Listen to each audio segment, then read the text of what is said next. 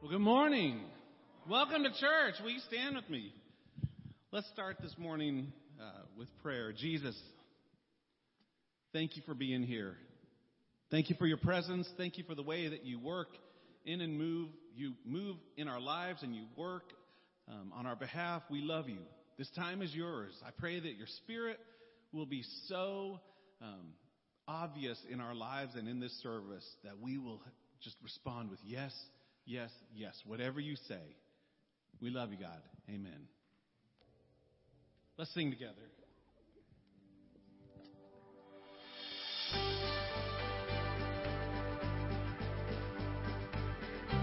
Aren't you thankful that we serve a God who's able to do exceedingly abundantly more than we could ever think or imagine? There's nothing that our God can't do. Sing with me. In just one word, you calm the storm that surrounds me. In just one word, the darkness has to retreat. In just one touch, I feel the presence of heaven. In just one touch, my eyes are open to see. My heart can't help but believe. There's nothing that our God can't do. There's not a mountain that He can do. So praise the name and make the way. There's nothing that our God can't do. Just one word, you heal what's broken inside me. Just one word, and you revive every dream. Oh, just one touch, I feel the power of heaven. Just one touch, my eyes are open to see. My heart can't help but believe. There's nothing that our God can't do. There's not a mountain that He can't do. Oh, praise the name and make the way. There's nothing that our God can't do. Oh, there's nothing that our God can't do. There's not a prison wall He can't break through. Oh, praise the name and make the way. There's nothing that our God can't do.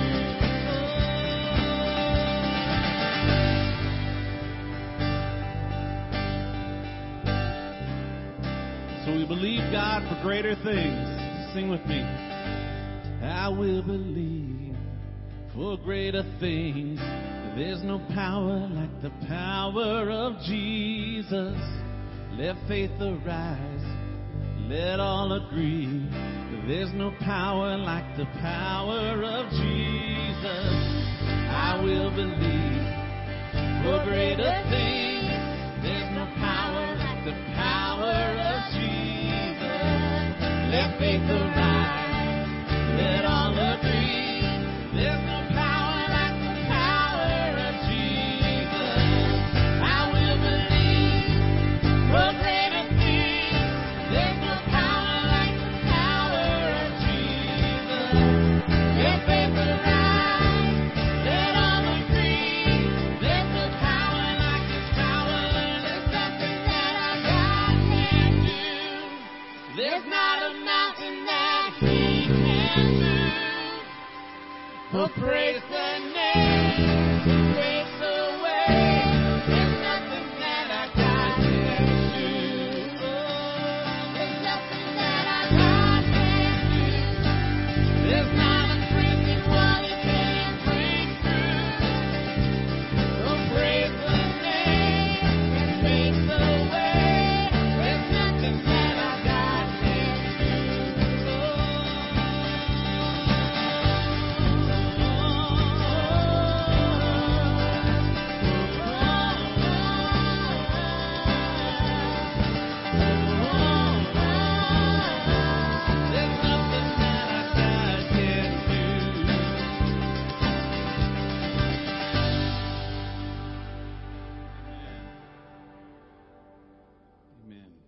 Worthy is your name, Jesus.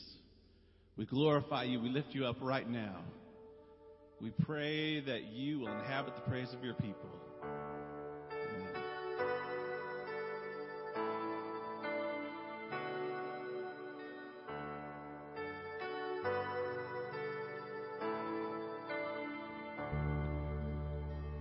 It was my cross he bore, so I could live in the freedom you died for. And now my life is yours, and I will sing of your goodness forevermore. Sing, worthy is your name, Jesus. Worthy is your name, Jesus. You deserve the praise. Worthy is your name.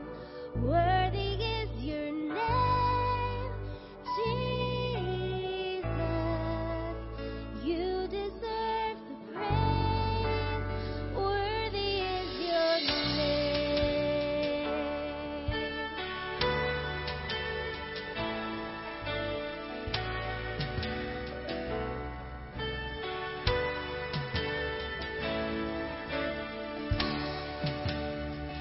And now my shame is gone.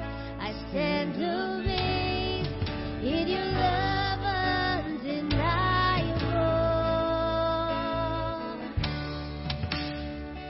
Your grace goes on, and I will sing of your goodness forevermore. Worthy is your name, Jesus. You deserve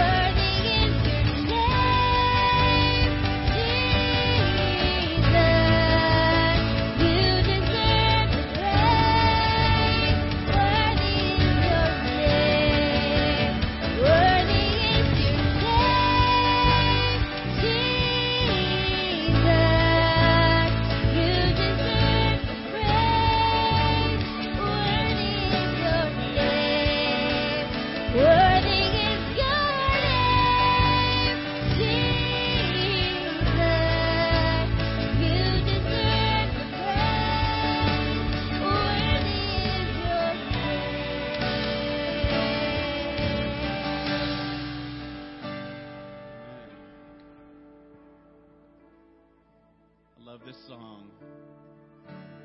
It has a familiar chorus that you'll know. God, you're so good. Amazing love that welcomes me, the kindness of mercy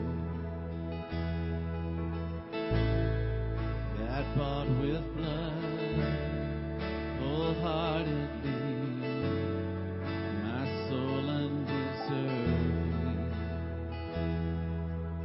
God, you're so. Sing it out to Him today. God, you're so good. Thank you, Lord.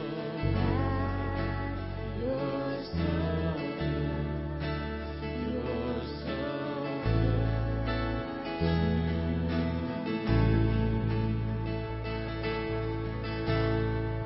Behold the cross, age to age, hour by hour.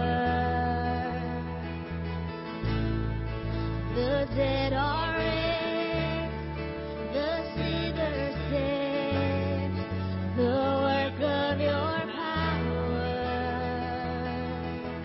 God, you're so good. God, you're so good. God, you're so good. You're so good. Sing it again, God. God, you're so good. God, you're so good. God, you're so good. You're so good. Because He's so good, we're blessed. I am blessed. I am calm. I am healed. I am whole. I am saved in Jesus' name. Highly favored, anointed, filled with Your power for the glory of Jesus' name. I am blessed. I am whole. I am healed. I am whole. I am saved in Jesus' name. Highly favored, anointed, filled with Your power for the glory of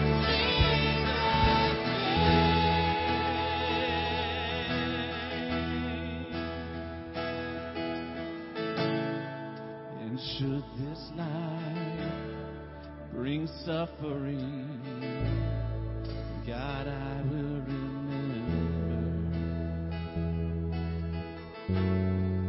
what Calvary has bought for me, both now and forever. Sing, God, you're so good. You're so good. God, you're so good. God, you're so good. You're so good to me. God, you're so good. God, you're so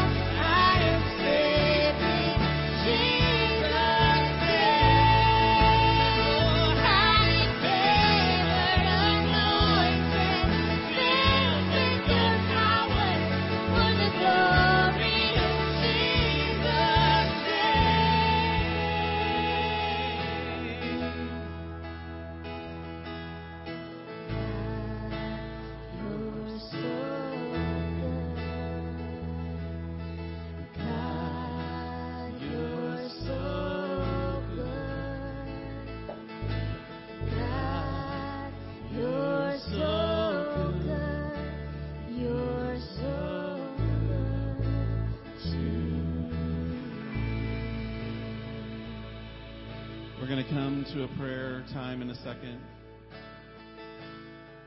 Let's just sing that one more time. You know, it's funny. I grew up singing that song with my family. God, you're so good. We'd have road trips, going on vacation or something, and my mom or dad would start singing, and then the other one would have a part. And then my sisters and I would join in, and we'd just drive down the road singing. We didn't do it all the time. It's not like everything was campfire singing all the time, but it's funny, those things that you remember when you're older, those things that are important. And I just remember my parents always reminding me, good or bad, joy or sorrow, trials or triumphs, we serve a God that's good, don't we? So, Em, if you can put the chorus back up one more time, let's just sing, God, you're so good, one more time as we come to prayer time. God, you're so good. God, you're so good.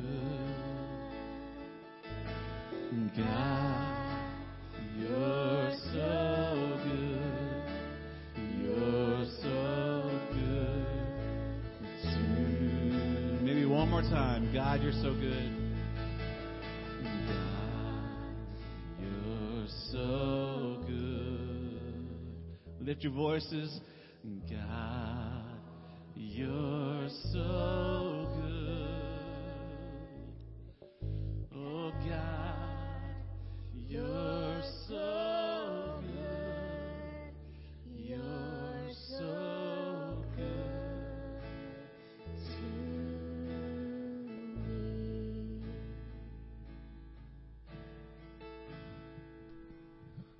Remain standing as we just pray. You can sit down, Ken. That's all right if you want to. Father, we praise you. We praise you and we thank you for all the blessings. And we thank you for the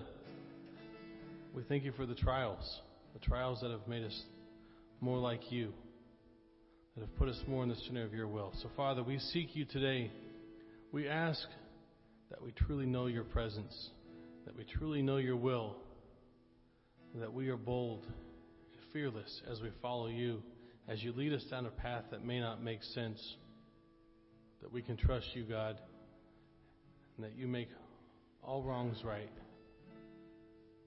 You bring justice where justice is needed, and you provide as we just have the needs that we are short-sighted on. We praise you, Father. We look forward to you moving in our midst. Amen.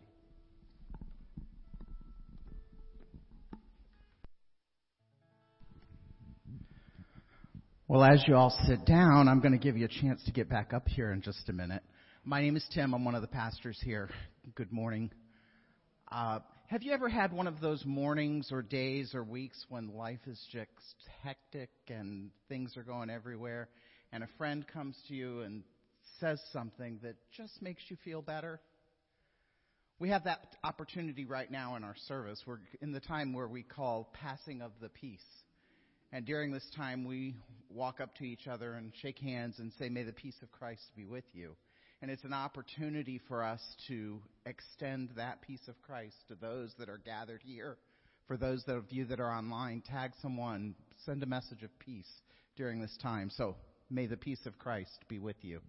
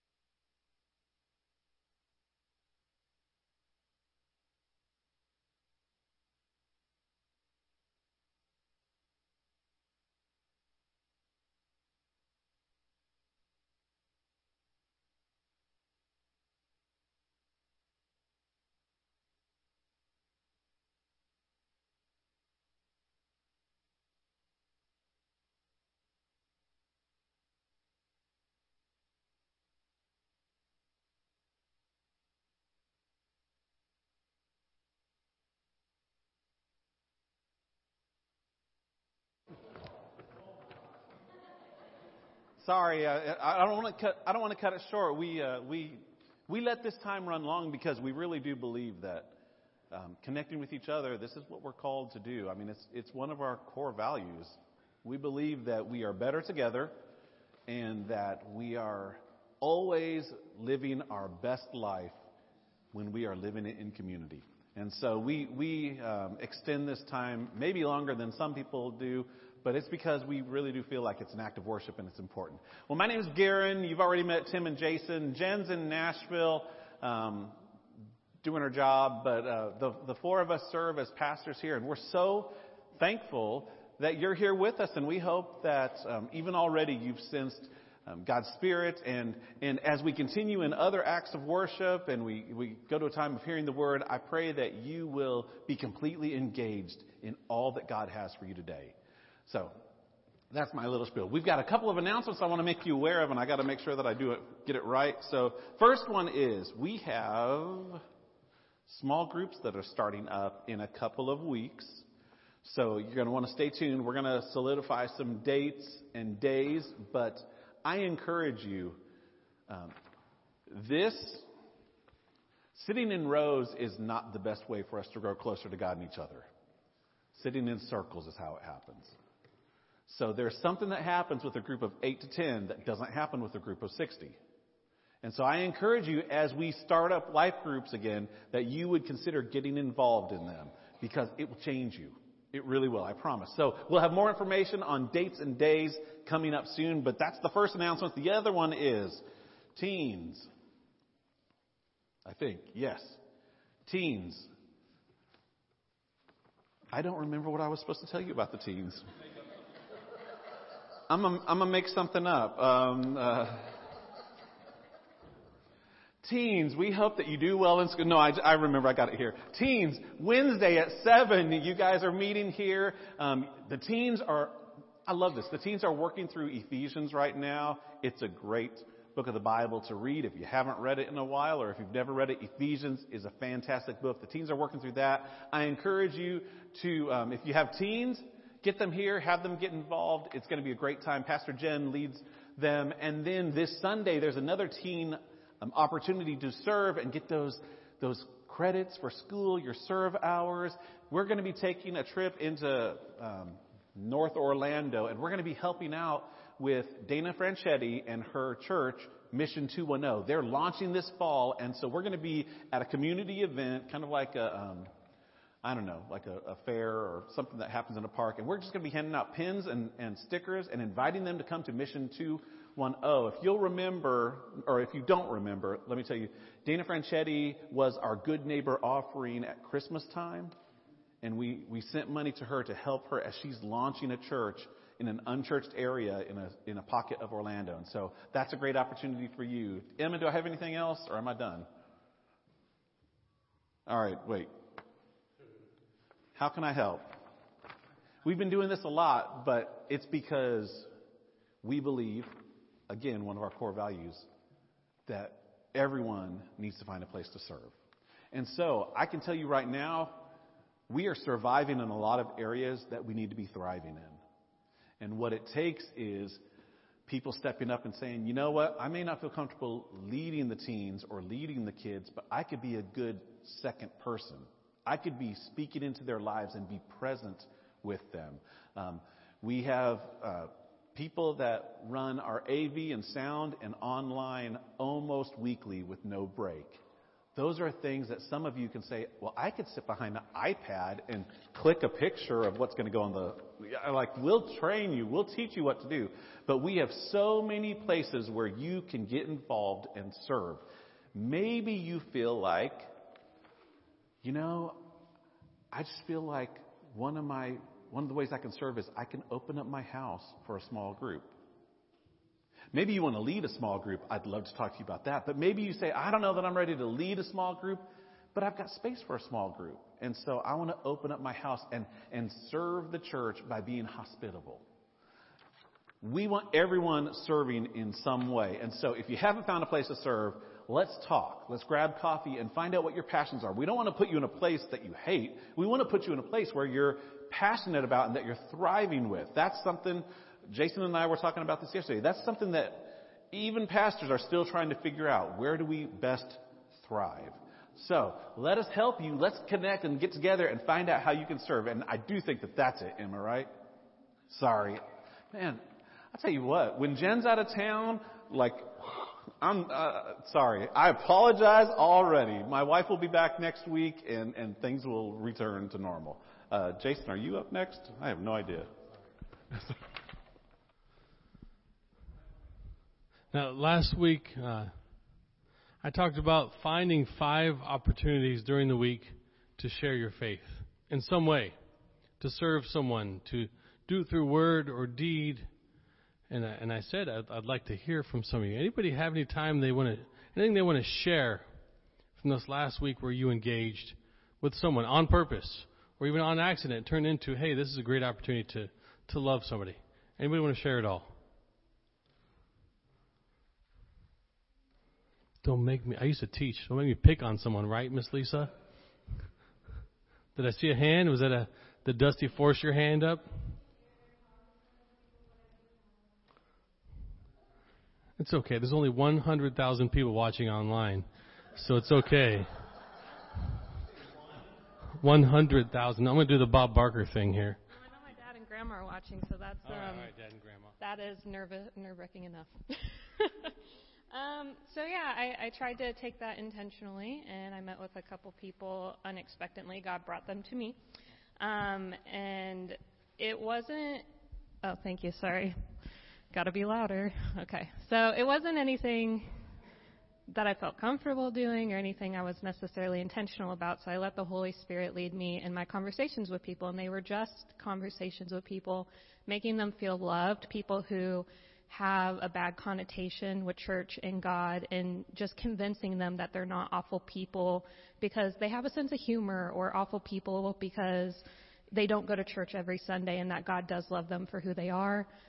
We stepped out and helped someone who was in need this week, and reached to her.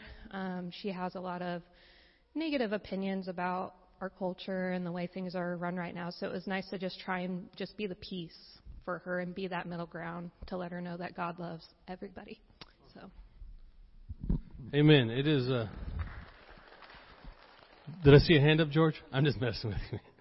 Oh, yeah, Drew. Okay. It didn't segue last week. This happened before you encouraged us.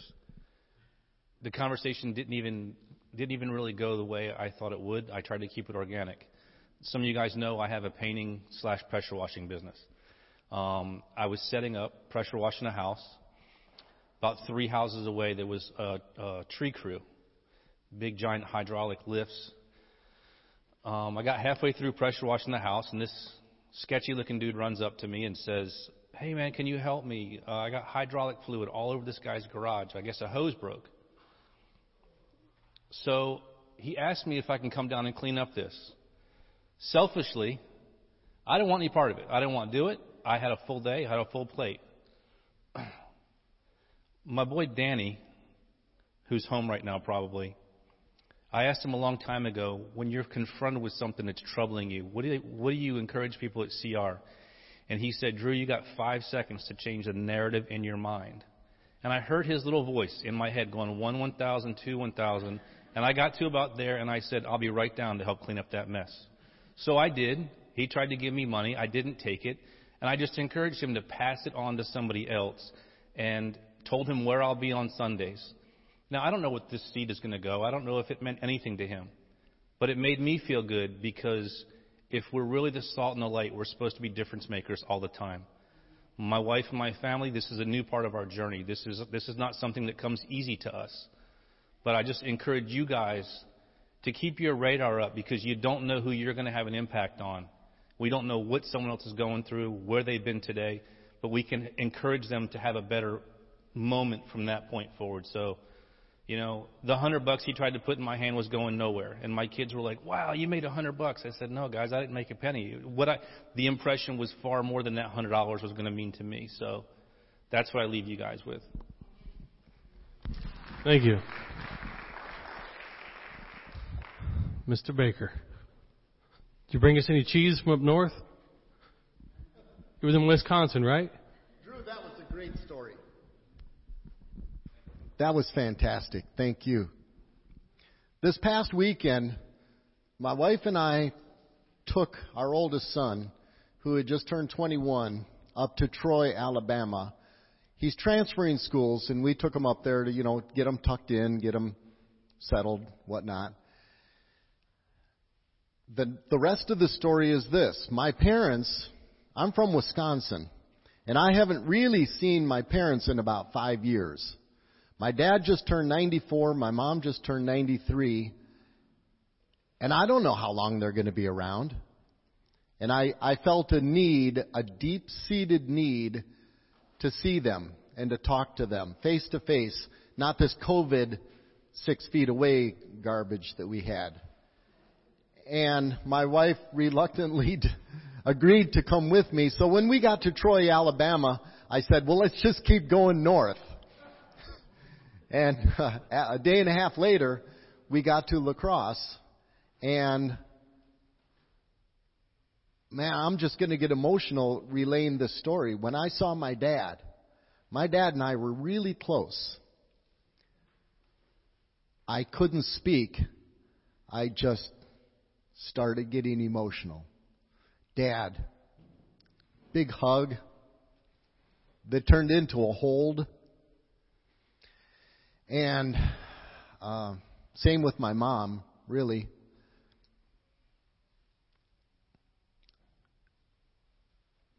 I have experienced a couple, I guess for lack of a better term, what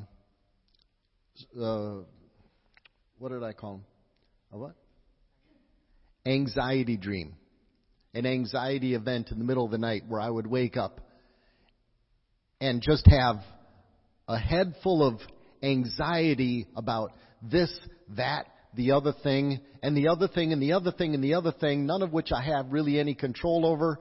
But my gosh, I got to get out of bed. I got to get out from under these covers. I don't know what I need to do, but I need to get up. I need to go somewhere. And this is in the middle of the night. One time I was on a sailboat, a 27-foot sailboat. There's not much room to go on a 27-foot sailboat, but I had to get up on deck. The other time was in our car. We were just on this trip. We're sleeping in the back of our car. And it actually is comfortable. We have an air mattress. But I woke up and I couldn't breathe and I had to get out of that car.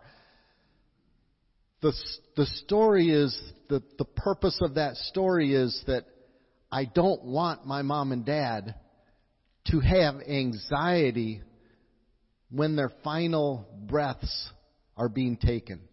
I didn't want them to go through what I was going through on that boat or in the car, not knowing. So this trip was really important to me because I needed to know where they stood.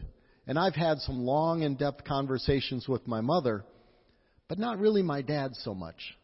Men don't talk about that stuff, I guess. And we had some really in-depth conversations while we were up in Wisconsin this past week. Really in-depth. And I came away with peace, knowing that they believe, knowing what they know. And so it's not really an outright, I did something for anybody or we did something for anybody. But this is what happened. And those are the conversations that we all need to have with our loved ones. And maybe we're too shy or timid, or it's not politically correct to ask those questions. But golly, it needs to happen. It needs to happen with the young ones as well as the old ones. I know sooner or later I'm going to get that phone call. I have a brother and sister that live up near my mom and dad. And sooner or later, probably sooner, I'm going to be getting a call saying, Mark, we need you to come home.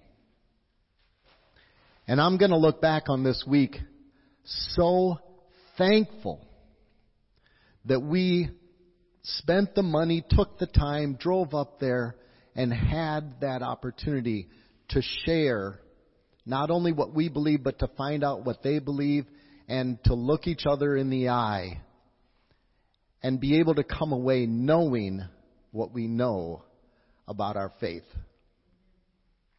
So, God, I thank you for that opportunity. Thank you, Mark. This is officially the offering time. But this is the offering that God desires. The sacrifice of comfort in order to love. Sacrifice of time, equipment, money. Talking to people in awkward situations. Making those hard conversations happen so we can say, we want to know that God and you will rest together forever. What more is there? One of my old buddies, he passed just over a year ago. He was only 40 years older than me. We hung out almost every day. And he said, nobody's beat old age yet. And he used to always tell me that. Let's know that we're right with God. And if we're not right with each other, we're not right with God. Can I say that very truthfully and boldly? If we're not right with each other, we're not right with God. We were put here for relationship. And let's just offer up ourselves now in prayer. And then in our deeds, our actions, let us move beyond this building to be the real church and love the world around us. Father, we praise you. And Lord, let that nudging of the Holy Spirit be louder than ever this week as we are in the world, in our jobs, in our workplaces, in the store, with our families. Might you truly move in us and through us like we've never allowed you to before, as this world needs you more than ever. We pray for your kingdom to come. We pray that we might be that part that we need to be to help usher it in. We love you. We praise you, and we are just excited about this adventure you've got us on. In your name, amen.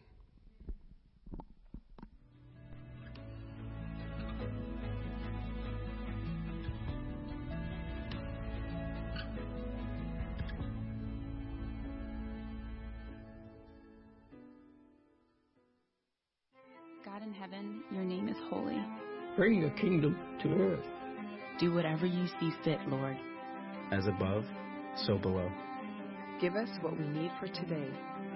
Forgive us for what we've done. And help us to forgive those who have wronged us. And keep us from evil.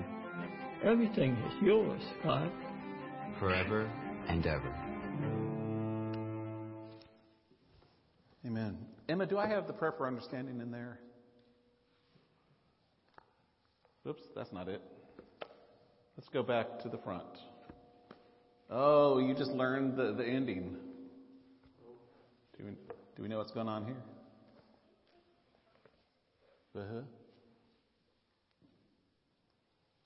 Hold on. Sorry, y'all. Well, we're going to go on then, and we'll figure that out. We may be having some technical issues. Well, let me pray our prayer for understanding, and if you know it, I ask you to pray it with me. Lord, open our hearts and minds by the power of your Holy Spirit, that as the Scriptures are read and your word proclaimed, we may hear with joy what you say to us today. Amen. So, we are in the Lord's Prayer. That looks... All right, we might have to turn this off for a second and reboot.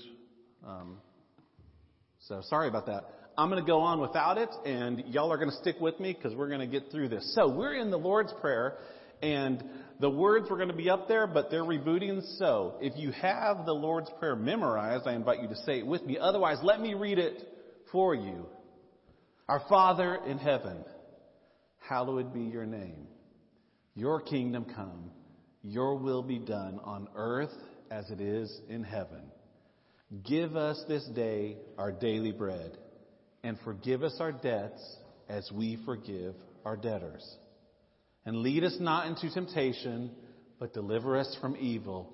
For yours is the kingdom and the power and the glory forever and ever. Amen. Yeah. So there's a story of a kid that was in a Sunday school class one time, and they were learning about the Lord's Prayer, and it was his turn to pray it, and he said, "Our Father in heaven, how'd you know my name?" Instead of "hallowed be thy name," he thought, "How'd you know my name?" And as much as he misquoted the scripture, wow, there's some power in that, isn't it? We serve a Father in heaven who knows our name. So the kids went back to school this past week.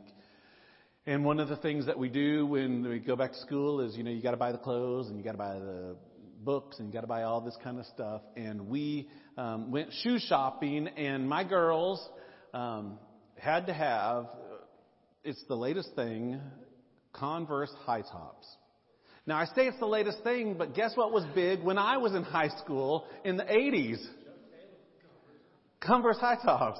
And I'm guessing, since I've seen movies that were in the 50s and 60s and 70s, that back then what was popular was Converse high tops. This is a picture. This isn't her actual shoes, but Henley decided to get green, and they're pretty awesome. Now, I got to tell you, I have owned one pair of Converse, and I hated them. The best way I can describe it, they just hurt. It feels like your feet are getting punched in their feet face. That's the best way I know how to describe it. It's just horrible. I don't like them. But they haven't thrived for decades because of their comfort. They've thrived because of their popularity, and they've stayed relevant because of their name. If I said the word Converse, you didn't wonder, what's a Converse? You knew exactly what it was because their name had power. In fact, I Googled this. Their name, the name Converse, is worth $2.35 billion. That's an expensive name. If you want to brand something with a Converse on it, you got to pay a lot of money because their name has value. And they keep it a priority. They hallow it. They guard it. They protect it. They don't let just anybody use their name. And if you think 2.whatever billion is a lot, that ain't nothing. What do you think is the biggest company / most expensive name on the market? What? Nike, you said? Apple? Hey, good job, Sam. Sam hit it on the head. Now, the company is worth, in 2019, over $2 trillion. But just their name, their logo, just the Apple name, this past year they valued at $947 billion. You can't just invent something or make something and slap an Apple logo on it. You can't just make something or invent something and slap a Converse logo on it, because that stands for their name, and their name is their brand, and their name is valuable, and they set it apart from everything else, and it's protected. To use their image in a way that they don't like is profanity to them, and they will sue you to prove it.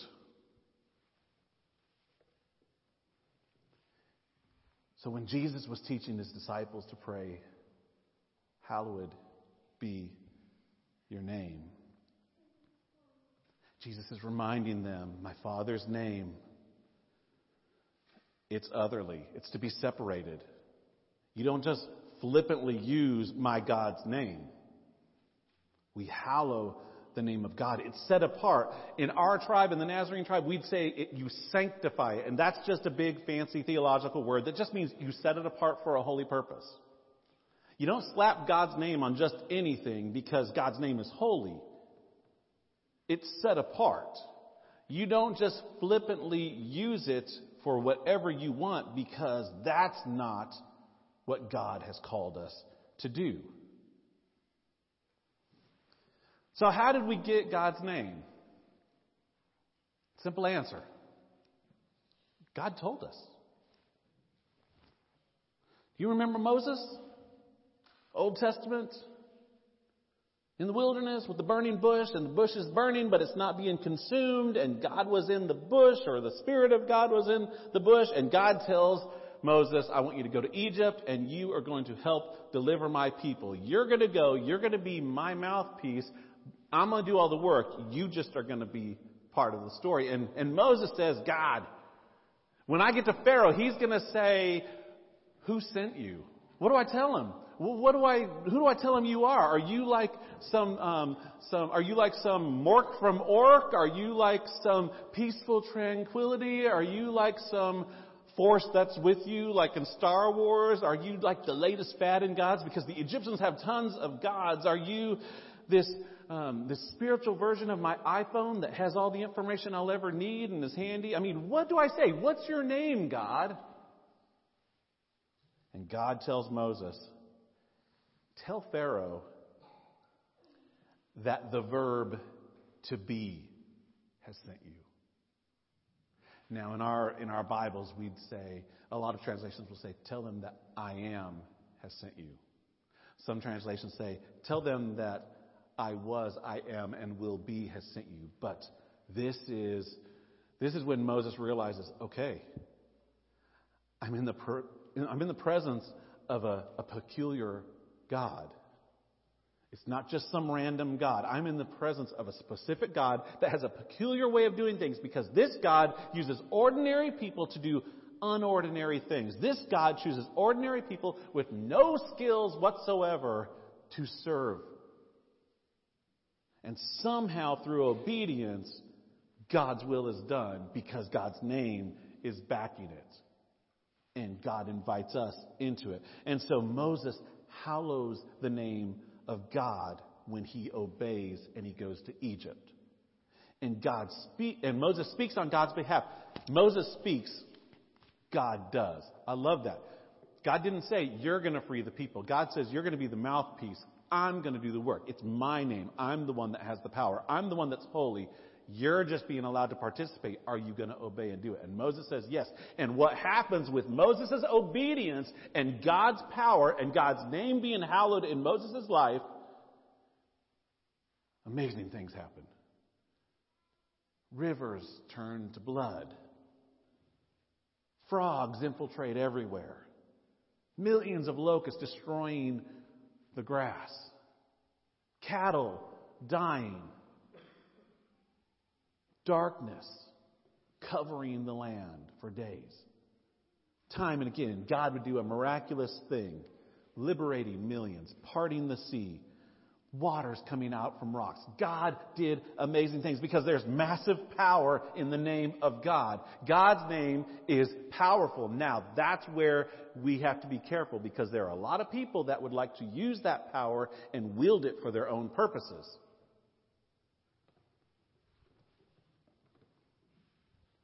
Maybe that's why God, after delivering the Hebrew people, they make it to Mount Sinai and God says, Moses, let's talk. I've got some rules. I've got some commandments. I've got some life lessons that will help my people live a victorious life and hallow my name. So God gives these rules, and one of the rules is don't take God's name in vain. Don't use my name for something that I'm not doing. Don't have your own desires and slap my name on it and think that we're good. God says, no. Hallow my name. Now, whenever I grew up hearing about the Ten Commandments, I always thought, thou shalt not take the name of the Lord thy God in vain, meant don't cuss. Don't say God and then add a cuss word to it. And the more I think about it, I'm like, I don't know that that's really what God's talking about, because I don't know that God liberated millions of Hebrew people and they're walking through the desert just like foul-mouthed cursing people, and God's like, ooh, we got to work on that. They've got a bad tongue. So I'm wondering if maybe there's something more to this hallow my name and keep it holy than maybe just watch your language and don't do that. The truth is, we profane God's name whenever we forge God's name to our ideas. Does that make sense? When we take God's name and we put it onto our desires, our wishes, our plans, our actions, our attitudes, our biases, our prejudices, our wants, we profane the name of God. And if you are profaning the name of God, you are not hallowing God's name. Have you ever profaned the name of God? You know, when I was a teen, you'd be at teen camp and you'd see the hot girl and you'd be like, oh man, I feel like God's telling me that we're going to get married. I want that pretty girl. I don't know that that was really taking God's name appropriately. Or how about, yeah, honey, I know we can't afford it, but we're going to buy that house that we want, and God's going to provide for us because God wants His people to be happy. Or the health, wealth, and prosperity things that are being taught in a lot of churches. Yeah. I get nervous with that. And those are kind of goofy, but we do it in a lot of ways. I remember after 9/11, I don't know if you remember this, but there were a lot of people around the world, and some even in America, that said that 9/11 was God's wrath on American consumerism. You remember that? Or how about when Katrina hit? And it was God destroying a wicked city. Or every time something hits Haiti and we say, oh, it's just God, you know, they like witch doctors, and so it's just God that won't have any more of it.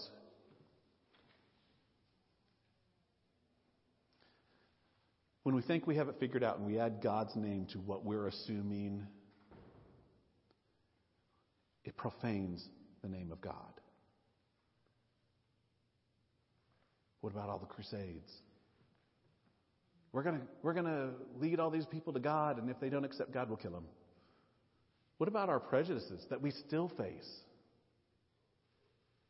What about prejudices that are systemic and that have been around for hundreds of years, but some of the most godly people are the ones heading them up because it's God's will?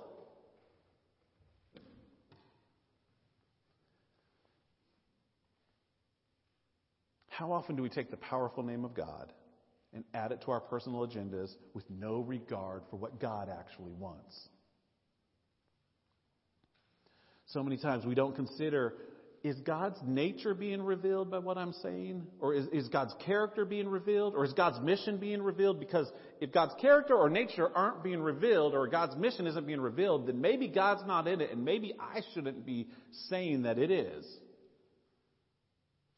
We throw God on it. Yeah, God will provide. Yeah, God will take care of it. Yeah, God will give us this. Yeah, we're going to have... Like a cheap bumper sticker that we put on our car. If we were to do that to Converse or Apple, we would be sued into bankruptcy.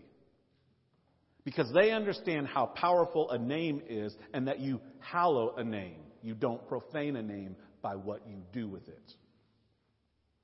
Misusing a name is a big deal. And apparently it was a big deal back then as well, because Jesus speaks to it near the end of the Sermon on the Mount. We're in Matthew chapter 6 right now. But in Matthew chapter 7, in like verse 21, 22, 23, Jesus has this to say: not everyone who says to me, Lord, Lord, will enter into the kingdom of heaven, but only the one who does the will of my Father who's in heaven. Many will say to me on that day, Lord, Lord, didn't we prophesy in your name?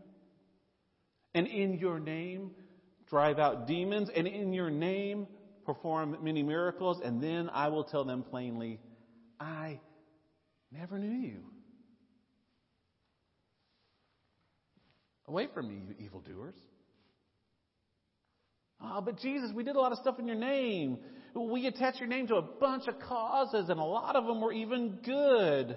But Scripture says many who say they're doing God's work are going to hear, you know what, I didn't know you. You slapped my name on your own agenda and you expected me to help it prosper, but that's not what I do. You don't manipulate a most high God. You worship a most high God. You hallow my name. You don't profane it by how you treat it. Dr. Boone is president of Trevecca Nazarene University in Nashville, and he wrote a book on this, and it struck me. I find myself in this passage a lot. I must confess that I have profaned the name of God when I was ungodlike while bearing his name, when my responses were impolite, when my priorities were skewed, when my checkbook was more materialistic than generous, when my thoughts about my enemies were vengeful, when my words were misleading, when our words and deeds profaned the God we claim to serve, the name is not hallowed in us or among us. Ouch. So what's the big deal with a name? Come on. I mean, really? I mean, honestly, my name is Garen. I don't tell people my name is Garen half the time. When we go to a restaurant and they say, what's the name? I say Scott, because have you ever tried to hear somebody pronounce Garen at a restaurant? Like, I'll wait for 40 minutes. They're like, well, we called Gerald and Jerry and Karen. I was like, that's not my name. So I give them a name that they can handle. But really, what's in a name? Well, I think a good way to understand it is if we go back into the Old Testament, and I'll just do this very quickly. You remember there was a guy named Jacob? Jacob and Esau, they were the brothers. They were the son of Isaac. So you got Abraham, who is, boom, he is the one that God said, your descendants are going to outnumber the stars and the grains of sand. Then you got Isaac, his son, the promised child. Sarah's 100 years old when she has Isaac. I mean, this is a pretty much miracle baby. And then Isaac has Jacob and Esau is first, and so he's the firstborn, so he's going to get the inheritance, he's going to get the blessings, and Jacob is second. And Scripture says that while Esau was being born, Jacob's hand was on the heel of Esau, being pulled out with him. And Jacob's name actually means to deceive or to supplant or to attack from the rear. His name had value, and he was named that because it was what was happening in his life. Holding his brother's heel. When he grew older, Isaac's dying. He calls Esau to give him the blessing, and Jacob deceives him, and he goes in and he pretends to be Esau, and he gets the blessing that isn't his. His name revealed his character, his nature, his essence. Flash forward a little bit. He flees from Esau because Esau understandably is a little upset. And so Esau and Jacob are finally about to meet again, and Jacob's on his way back, and he says, okay, I'm going to send everyone else ahead to kind of buffer the blow, and I'm going to stay the night here. And while he's sleeping, you remember that's the story where an angel comes and he wrestles with the angel all night, and he just will not let that angel go until the angel blesses him. He says, I will not relent until you promise me and bless me. And so the angel strikes him in the hip, and his hip goes bad, and he walks the rest of his day with his limp. And God said, and the Scripture says that God changed his name from Jacob, deceiver, attacking from the rear, changes his name to Israel. Israel means one who strives or wrestles with God. Because somewhere from his youth to that moment, his priorities changed, and he started to hallow the name of God. And all of a sudden, it wasn't about this, but his character, his essence, his nature was changing, and God changed his name to match his character because that's what was happening in the moment. The name described the character, the image, and the essence. So what about God? What's God's essence? What's God's character? What's God's image? Well, I'm glad you asked. What's God's essence? God's essence is holiness. And what that means is that God is in a category all to God's self. It means that we don't add our personalities onto God. We don't add our pronouns unto God. We don't add our wishes unto God. We don't add anything. God is completely other than us. God is holy. God is set apart. God is not like us. That is the essence. What's the character of God? Well, John says it really well. God is love. You want to know who God is? God is love. God is love in the way that you are created. God is love in the way that He gives you your breath. God is love in the way that this universe is sustained. God is loved in the way that your life is the way it is. God is love. God is love to the point that God was willing to send a part of the Trinity so that you can have a relationship with this Creator. So God is love, God is holy, God is this holy love. What about the image?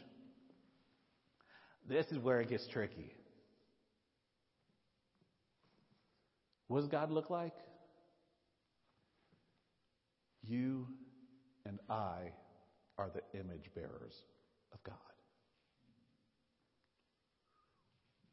Come on. If the world is going to see what God looks like, the world is going to see it in your life and in my life. If the world is going to see this holiness, this set apart, why don't you do that? Well, because I'm following God and I'm set apart, and it's not to be exclusive. Everyone's invited, but I'm following this Most High God. But I love you. I love you with everything I am, and I want you to be included in this. And I'm going to live it in front of you so that the image of God is seen by your eyes with your life coming through me and the way I live my life. One author says, those who profess a concern for hallowing the Lord's name must be willing and ready to be a means to hallow God's grace. God's name will either be hallowed or profaned by my life and by your life. There's not really a third choice there. My life will hallow God's name by the way I live, or it will profane God's name by the way I live. In living the Lord's Prayer, Weigelt and Freeborn say, taking the Lord's name in vain is the sin of living in contradiction to that holy name. Have you ever thought about that? What'd you do yesterday? What'd you do Tuesday? Was it living in harmony with God's holy name, or was it living in contradiction with God's holy name? And that's tough. That has really hit me all week.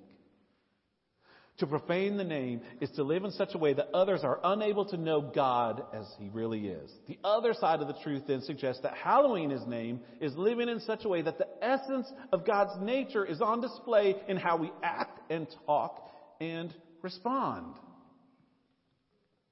So we're coming to an end. I forgot to invite you up. If you want to grab a journal and take some notes, I guess it's too late. You can go back and check it out online. But you may want to grab a journal or open up your journals. I've got a couple of questions that I want to ask you. I want us to think about this week.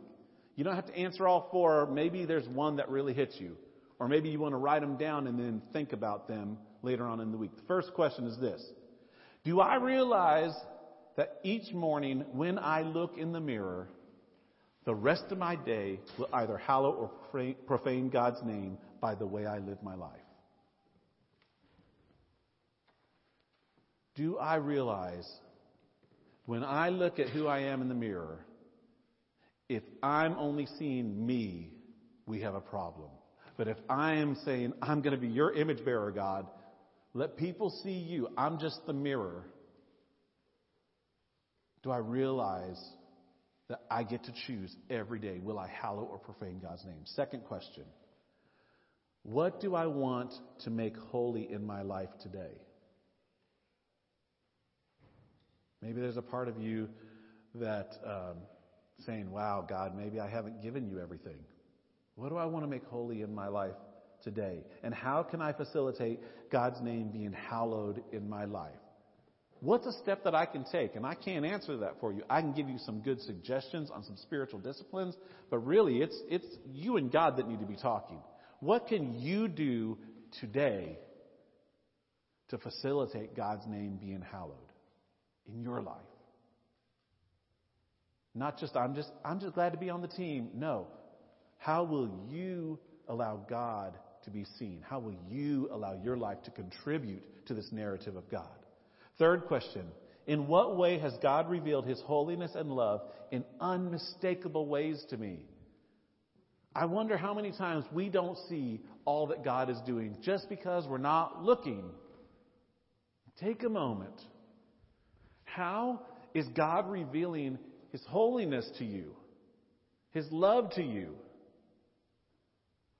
How are you connecting with a most high God in a way that would say, God, I just want to hallow your name? The last question is, how or in what ways has God revealed His holiness and love in unmistakable ways through me?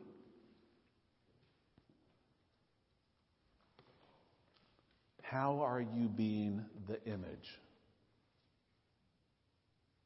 How are you bringing the character and the nature and the essence of our God into your situations? In your home life, in your work life, in your shopping, in your driving. Folks, we're the image bearers of a holy and loving God. And as I thought about it, I kept coming back to how easy it is to forget. You know, I think it's James that talks about, like foolish man looks in the mirror and then forgets what he looks like. I do that a lot. Maybe because I'm not exactly excited about what I see in the mirror. So I'm like, okay, move on. But I started thinking how easy it is to forget. I mean, I can start my day, God, I want this day to be yours. And then I get in the car and it's just constantly, my mind is constantly being attacked by different things, a million different things. And it's so easy to forget that I am the image bearer. I am created in the image of God to bear God's image to the world around me. So I want to give you a couple of minutes. We're not going to take long because we're running long, and I apologize, but I don't apologize. First thing I want you to think about or pray about. Is there a need that you have that you need to pray about? Maybe you never thought about hallowing God's name. Maybe you never thought, the way I live really does, it reflects God or it doesn't. And if I love God, not reflecting God doesn't seem like the right answer, does it? So maybe you need to just come down to the altar and pray and say, God, I'm sorry. I didn't realize, or I thought I was, or I'm doing it in this part of my life, but I'm not doing it in this part of my life because I just didn't think. Like we compartmentalize God. And maybe you're starting to see, wow, there's areas of my life that I need to surrender and I need to give completely to God and I need to hallow God's name. I need to talk. I need to confess. I need to apologize. I need to seek strength from God. So I invite you, if you need to pray, come pray. The next thing is, we have some mirrors up here. There's nothing special. There's nothing magical. They're just mirrors. But I got them because I'm hoping you'll take one. And the challenge is to place it in a prominent place. At your work desk, in your vanity when you're getting ready in the morning, someplace where you will see it often.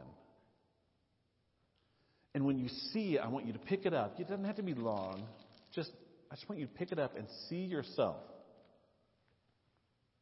And I want you to say, God, thanks for reminding me of my calling. Because when I know who you are and I know that I'm called to reflect you, it changes how I treat my coworkers and how I act at home and the TV shows I watch and the websites that I go to. It changes my narrative from I'm nobody to I'm a child of the King.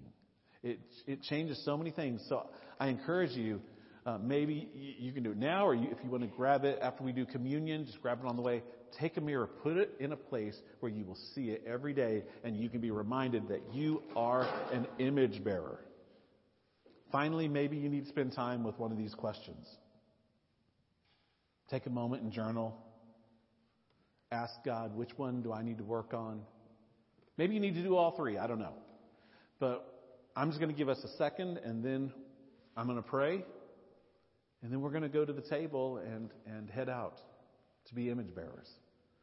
So just go ahead. Bow your head, close your eyes. Unless you're writing in your journal, you'll probably need your eyes open for that. Ask God. Ask God what you need to do.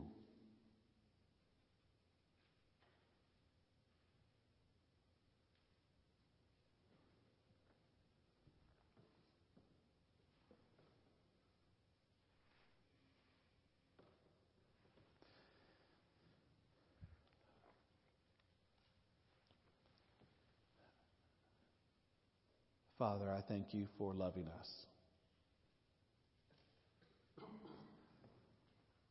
I repent and apologize for the times that I take your name and I put them on my own agenda. I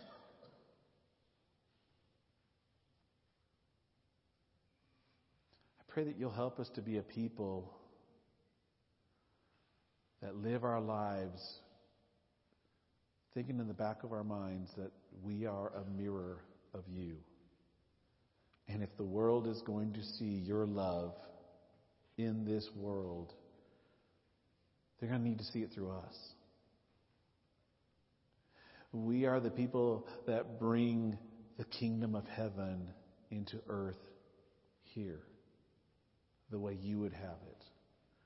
I can only imagine that the way it is in heaven is that there are people that are completely obedient and loving and focused on you. And so, God, if that's what we're supposed to be on earth and your kingdom is breaking in even now, then I pray that you'll help us to be obedient and loving and focused on you.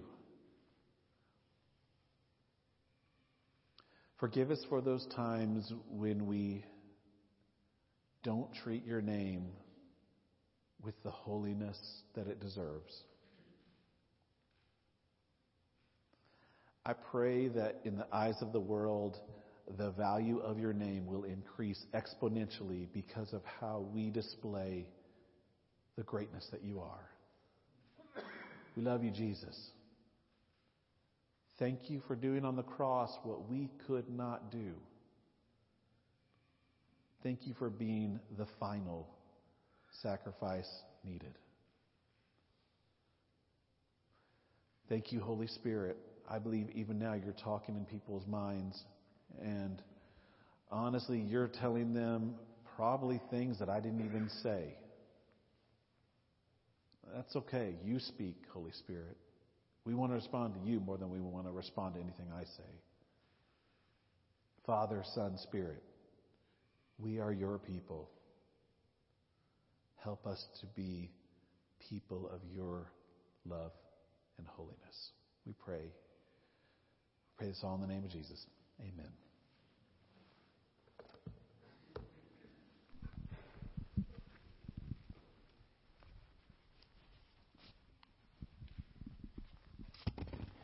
It's been a great morning of worshiping our God and our Savior Jesus.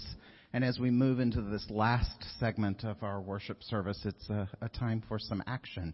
The celebration of the Lord's Supper requires us to come to the table.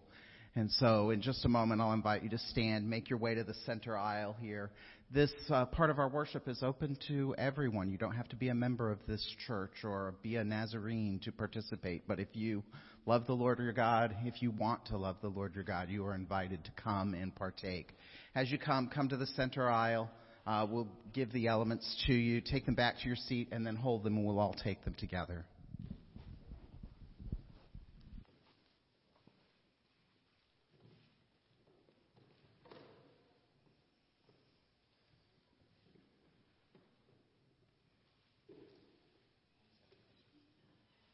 So go ahead and make your way now.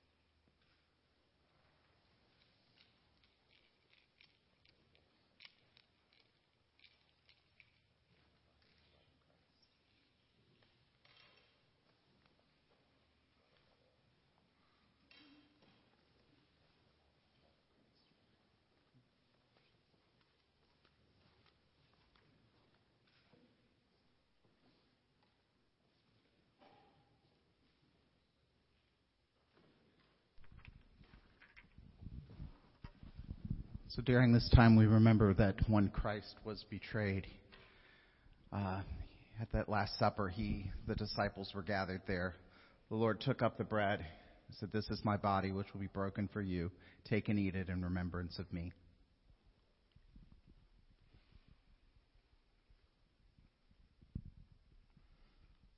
Similarly, he took the cup, he lifted it up. The blood of Christ will be shed for you. Drink with remembrance.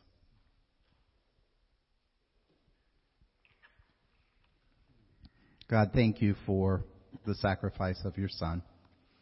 Thank you for the meaning it has in our life. Help us to hallow your name in this day and in this week. It's in Jesus' name we pray. Amen. Amen. Well, it's been good to have you here. It's been good to be in the house of the Lord. Will you stand with me? And at our church, we sing our benediction. We started this, almost 2 years ago, I think. And so you may not know it, but if you do, sing along. If not, just receive this benediction. Sing with me. We sing, hallelujah, let your kingdom come in our hearts, in our homes. Let your will be done as we go in your name. We shout and we proclaim, let your will be done in us. Sounds a lot like being hallowed, hallowing God's name. Go in God's grace and peace, and hopefully we'll see you next week.